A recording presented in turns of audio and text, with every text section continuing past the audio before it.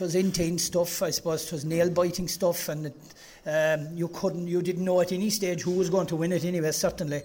I suppose I wasn't happy at half-time because we had missed a lot of opportunities, that we were 2 up, I think it was 6-4, and we should have been another 3 to 4 points up, I thought. However, the battle raged when Milltown came out in the second half. They proved their worth, they saw the danger, and they came at Kilnamartra and they took over for about 4 minutes. Yeah. In that 3 to 4 minutes, they kicked 3 points definitely, and but we weathered the storm and weathered it well, because we roared back and we kicked a couple of very good points, which, you know, we needed to stay with them, stay in their coattails, as they say. And because, look, we knew that if we got to the 15th or the 20th minute, we had the legs, even though we were down to 14 men and 13 men at one stage with the black card. But yeah, I'm happy in that it was a real tough game, good skill, fast breaks in it, really fast football from end to end. But I suppose both defences sort of dominated the game. You're well versed in Kerry football. So what was the game plan today when you heard that it was Milltown Castlemaine that were coming into the heartland of the Gaeltacht in Cork? You know, we didn't. I saw them last Sunday, and it was a rip-roaring game between themselves and Fossa. And the one thing that struck me about Milltown was that they had played in Division 1 in Kerry for the last number of years, and that seemed to stand to them, that they were very slick. And I suppose at the end of the day, that's what got them over the line against Fossa.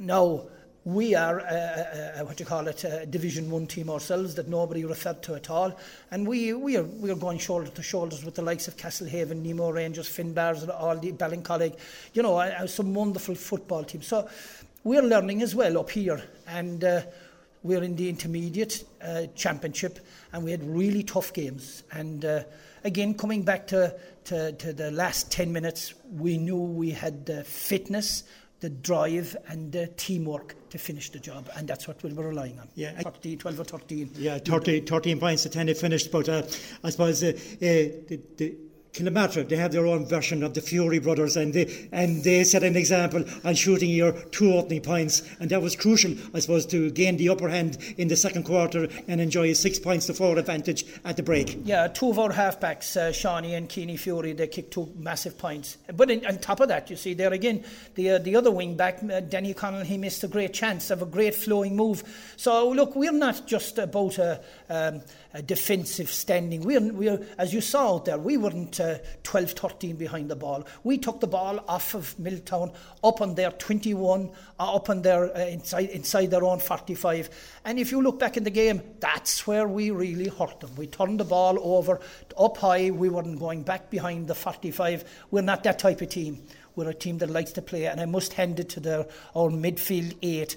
They were awesome. Our half-back line, our midfield and our half-forward line were just absolutely awesome. But Kilnamartra, I suppose, they managed to stem the tide. Big Mike Desmond, he came on. He added a new dimension, as did Mikey O'Dineen. He also kind of put points on the board. Yeah, well, Mike is very good, and so is Mike Desmond. Mike Desmond is he's trying to get himself right in the fitness level, but he's a wonderful free taker and very accurate. And certainly he put over a couple of balls there for us that settled us.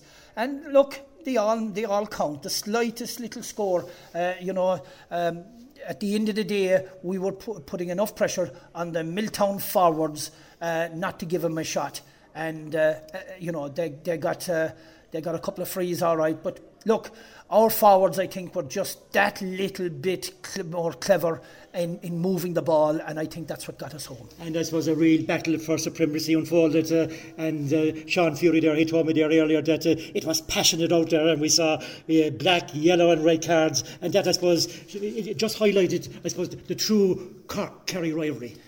I don't think there was Cork and Kerry, to be quite honest with you. I think there was 2 clubs who were very proud of being champions.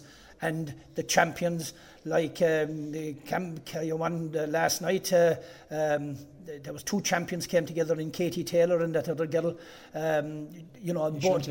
Chantal. She, they fought it tooth and nail to the end. Well, I'll tell you, if you were looking at this game live, whatever it'll be like on TV, this was a battle all the way, and we're thankful we came out.